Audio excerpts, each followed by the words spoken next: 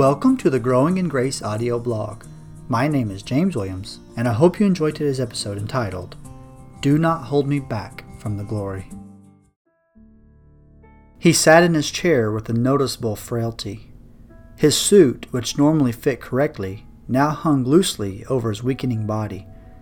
He reminisced about God's mercy toward him and sovereign working throughout his life. He rejoiced in the wife of 55 years, still thankful for such a blessing from God. Martyn Lloyd-Jones was in the last days of his life, and he spent them praising God and preparing for eternity. Throughout Lloyd-Jones's ministry, he faithfully preached expositional sermons in a day when it was deemed impractical and irrelevant to do so. He longed to see people grow both in their knowledge of the great doctrines of the Bible and in an intimate experiential knowledge of the Lord.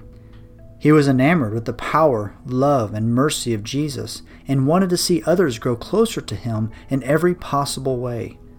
His booming voice and Welsh accent were often used by God in powerful ways to change the lives of men and women.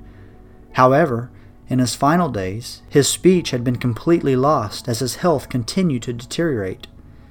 Unable to speak, he pointed his daughter Elizabeth to the words of 2 Corinthians 4:16 and 17. Quote, So we do not lose heart.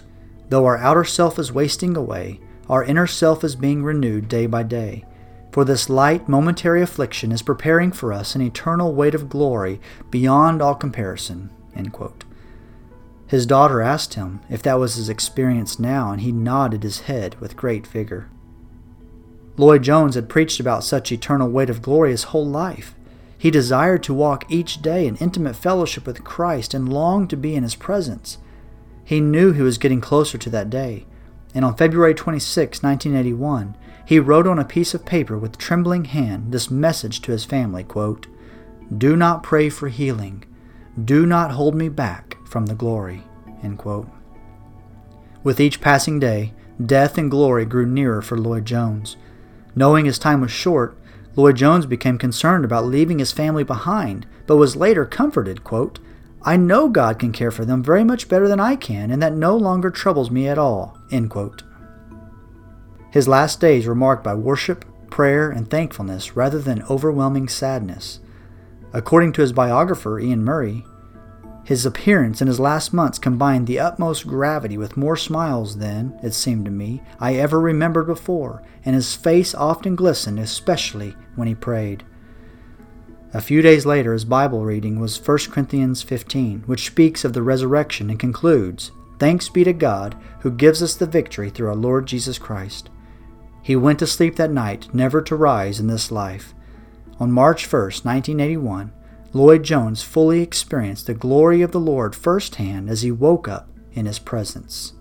He was home.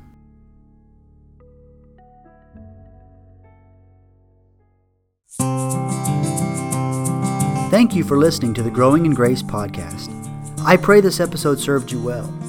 If so, consider sharing on social media or leaving a rating on iTunes so that others might be encouraged as well. May God strengthen you this week as you continue to grow in grace.